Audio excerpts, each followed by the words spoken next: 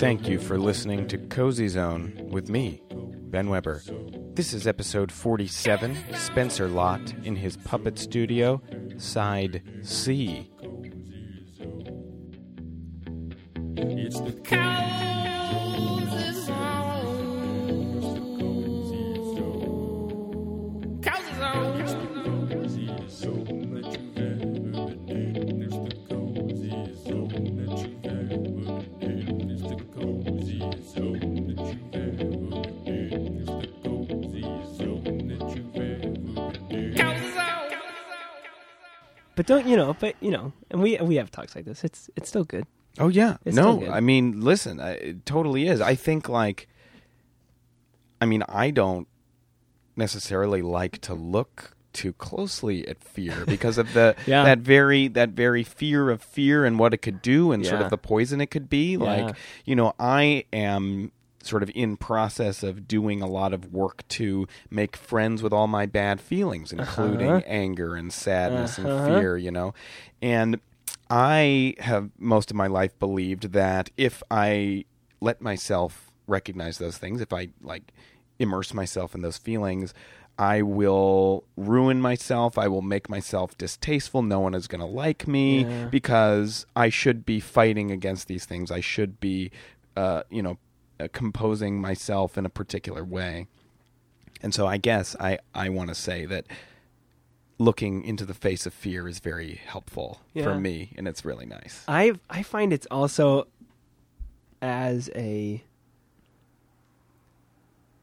I see it in so many other. As I focus on it, it's also helping me with my worldview and looking around at the politics right now. Oy.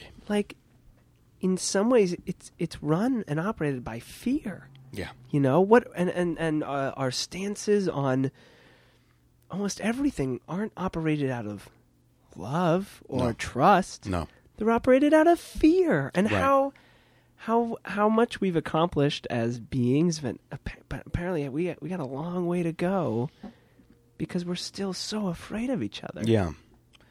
And I also, that makes me think a lot about this idea of the game and the hustle, right? So you going out and doing your voiceover work because it seems like if you're a puppeteer, it is the system dictates that you also have to do voiceover work, which is fake. Oh, You know it's what I mean? totally fake. And our system, our political system, is well, these are the laws. This is how it's always been. This is the system. And so how are we going to operate within it? Which doesn't help anybody. Yeah. And it's a broken system and people are suffering because of it. So I guess what is sort of sad for me is all of the candidates across the spectrum are all trying to work within this system in their own way. And they have different flavors, as my friend Max It's great. says. And it's just, what flavor are we going to get of capitalist imperialism this coming election? Flavors are important, and they do make a difference to how people feel about each other and their relationship to the world around them. But ultimately, there is this broken system that we are voting to uphold. Yeah. Yeah. We're letting fear dictate what flavor we think we will mind less, Right. not what we think we should be eating. Right. And it's all of this is garbage. It's all garbage. And I wonder, or I want to believe, or I choose to believe that creative people, artists, have an opportunity, set themselves sort of apart, step away from these structures to offer a different view or a different way in or a different sort of way to look at the world around you through whatever medium they work in. Yeah. And so, I don't know, my hope is just to keep strengthening my, creative community. Damn straight. Because then maybe we'll come up with something that we don't need to worry about all this garbage. Yeah, there's something really powerful in continuing to make. Yeah. Despite everything, continuing to make, making for its own sake. no matter what statistics say. That's so valuable. Yeah. I was just listening to NPR before you came, Yep. like I do, Yep.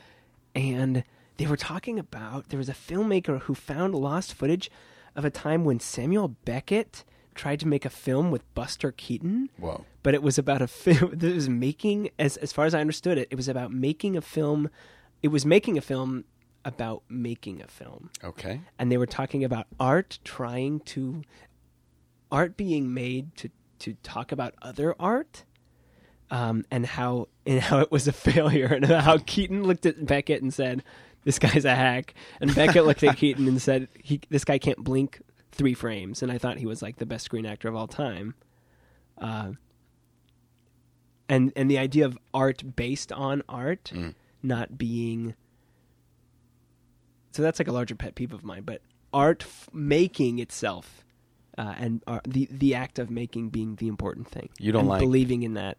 You don't like meta art? I don't mind it. I often tend to create it. I create versions of it for myself, which I see. think is like self-reflecting.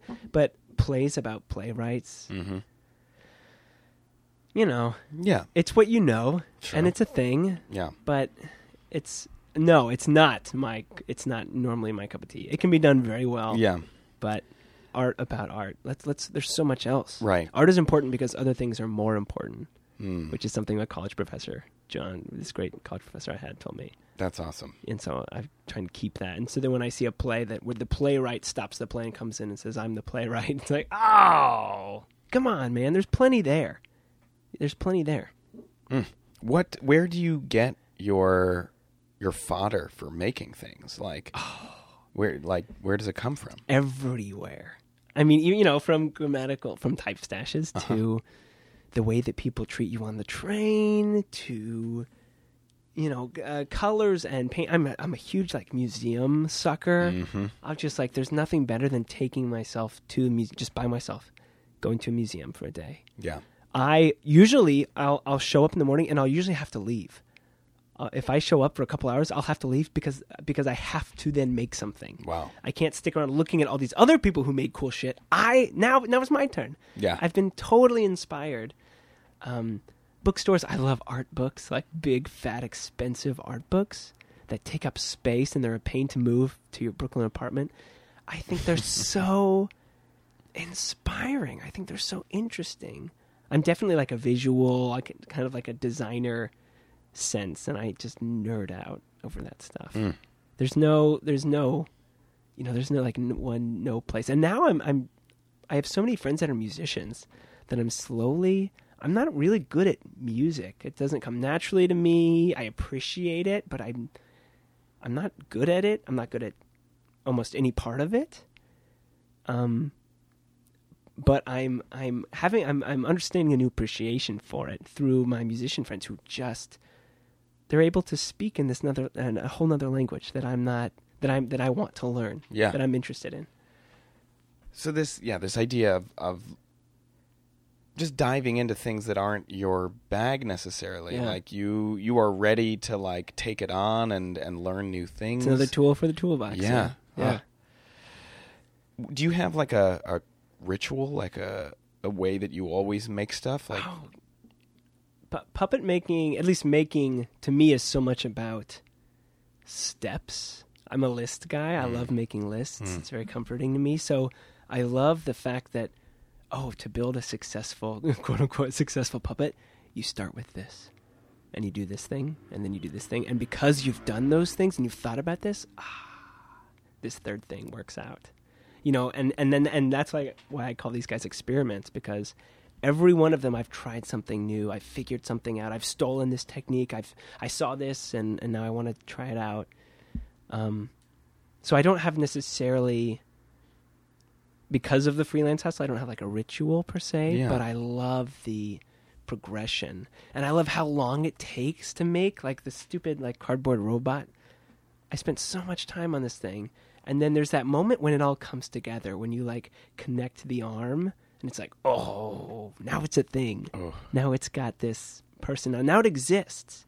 I mean, the shitty thing about puppetry is that look at all this stuff that I have to have like it takes stuff to make stuff. So there's And boxes I'm so of jealous of musicians who are like, feathers and I have this wood. one thing, and now I have 12 tours, 3 concerts, and 2 albums Yeah. based on this one thing that they've perfected. Like, that's sexy. I have all this stuff. I've got tubs and boxes and bins and I like that stuff too. But Oh, yeah. I'm very aware of the burden of the stuff. And then I make it. I spend all this time. I'm up till 4 a.m. making this little thing. Yep. And then I have it. Now what do I do with it? Now it's a thing. Now it exists. Now I have to put it up somewhere. I have to make a film about it. I have to, it's an interesting like transference of materials into art. And then what, does it sit on the shelf? Is it to a larger purpose? Sometimes both. I love the frustration that you have about material things. Because I think like there's something that I love about that. Yeah. I love the fact that there's all this stuff, and like I love objects. Yes. And I wonder for me, something I think a lot about is the ability to feel okay taking up space. Ooh. And I wonder if there's I have a lot of glee in like schlepping around a bunch of stuff. Yeah. And I wonder if I am able to like let the stuff take up space, the space that I am unable to like allow myself to take up. Dude, that's great. Yeah. See, and I don't know if it's because I've been doing it for so long, but I'm incredibly self-conscious about the stuff I schlep. Mm-hmm. Because in order for me to perform, I have to have the stuff. Yeah. I have to bring 2 duffel bags and a portfolio case. I have to bring 3 suitcases, And in almost anywhere, like, in Kansas per se, I put it in my car. Right. I put it in my CRV. Right. Oh. Drive it, unload it. It was set. Now, I've got to get it. I have to design shows to fit through the subway turnstile. Yeah. It all has to be, and it's a great challenge as a Sure. builder and a maker. Yeah. But it's different. Yeah. It's totally different. And very challenging and Yeah. perhaps frustrating. Yeah, and now I build shows as small as I possibly can, Mm-hmm. and actually the New York puppet scene reflects that. Like a ton of people are always like, "Well, the New York scene, everyone makes tiny things, and they're only 5 minutes long." It's like, well, that's if you're a freelance artist, that's what you can afford. That's what you can afford to schlep around to perform twice in one night and maybe make a profit. You can't once you build this huge show. Where are you going to store it? Yeah. Where are you going to, that's not a thing. You can't put it in your garage or your basement. That's not a thing. So it's influence, like the lifestyle has very, it's made a huge impact on the way that people, and unless you're one of the big names, right? Right. Then you book people, you take them out of state, rehearse and do everything there. You bring the show back to the city and you store it somewhere else. Yeah. Because you can afford to do that because Yeah. you've built up your reputation. But for the freelancers in between, it doesn't actually, it's not conducive to creating full length work, which is interesting. It is interesting. Do you have a favorite puppet material or like material you Ooh. like to work with? Oh man, You have wood and feathers and I got a little bit of everything. antron and fur, fabric, Let's see, boning, dacron, Favorite? tubing, cord, all the good stuff. paint and glue. Yeah, man.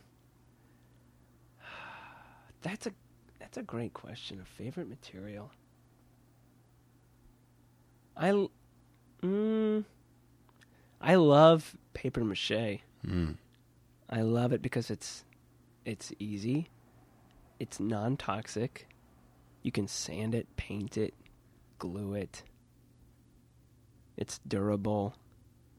And there's something kind of old school about it. Yeah. It's like, oh yeah, you make things out of paper, Hmm. like paper and glue, like pulped together. So basically, just to be clear, paper mache is like, I'm thinking of strips of newspaper dipped in a watery glue. Totally, but when you're in the game, you know that your paper choice makes all the difference. So what's Your glue choice makes all the difference. The amount of layers you do. Oh yeah, so that's like the therapy. Like I that's the see. ritual. I see. That's the Yeah. therapeutic part. Is oh, I've got this fine first layer of tissue paper or something lightweight. Now I'm going to go in with a heavier brown paper, and I'm going to really put in some durability into this. But I'm actually not going to cut any strips. I'm going to tear them so that the fibers really fuse in there, and there's no lines in my sculpture. Oh my God. Oh, dude. Oh my God. Yeah, it's fun. Do you have a favorite glue? Well, I have. So, like, I just use wood glue. I just use an Elmer's or like what's the other brand? Like a Bondo wood glue. Okay. For paper mache, just because it's consistent. I can run across the street to the hardware store and I water it down a little bit. But then the glue that I use all the time is Barge cement. Barge cement. Barge. It's a shoe glue. It's like a shoe cement. Oh my and God. it's like could not be more toxic and lethal. Oh. Oh, it's terrible. And we all like put on these little respirators and we're like, no, I'm sure it's fine. Oh my God. No, we're done for. Man. Oh. And we all do it like in this, you're in the workshop, so they turn on a little vent or a fan or they open the window, or sometimes they don't. And it's brutal. Oof. And you have to get good at it. Like it takes a long time to figure out, okay, how thick you have to put it on, how long you let it dry between applying it. And so that you're just sitting there getting these chemicals. Oh, it's brutal. Oh. I think my sense of smell is I think it's done for. Oh my God. I think it's gone.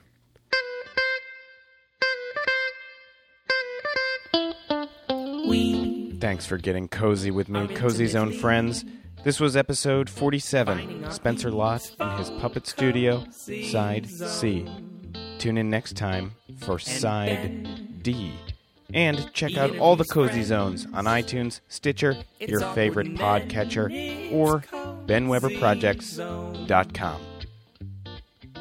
Occasionally, it's a lovely thing to be nosy in somebody's cozy zone. So please, snuggle up sweet.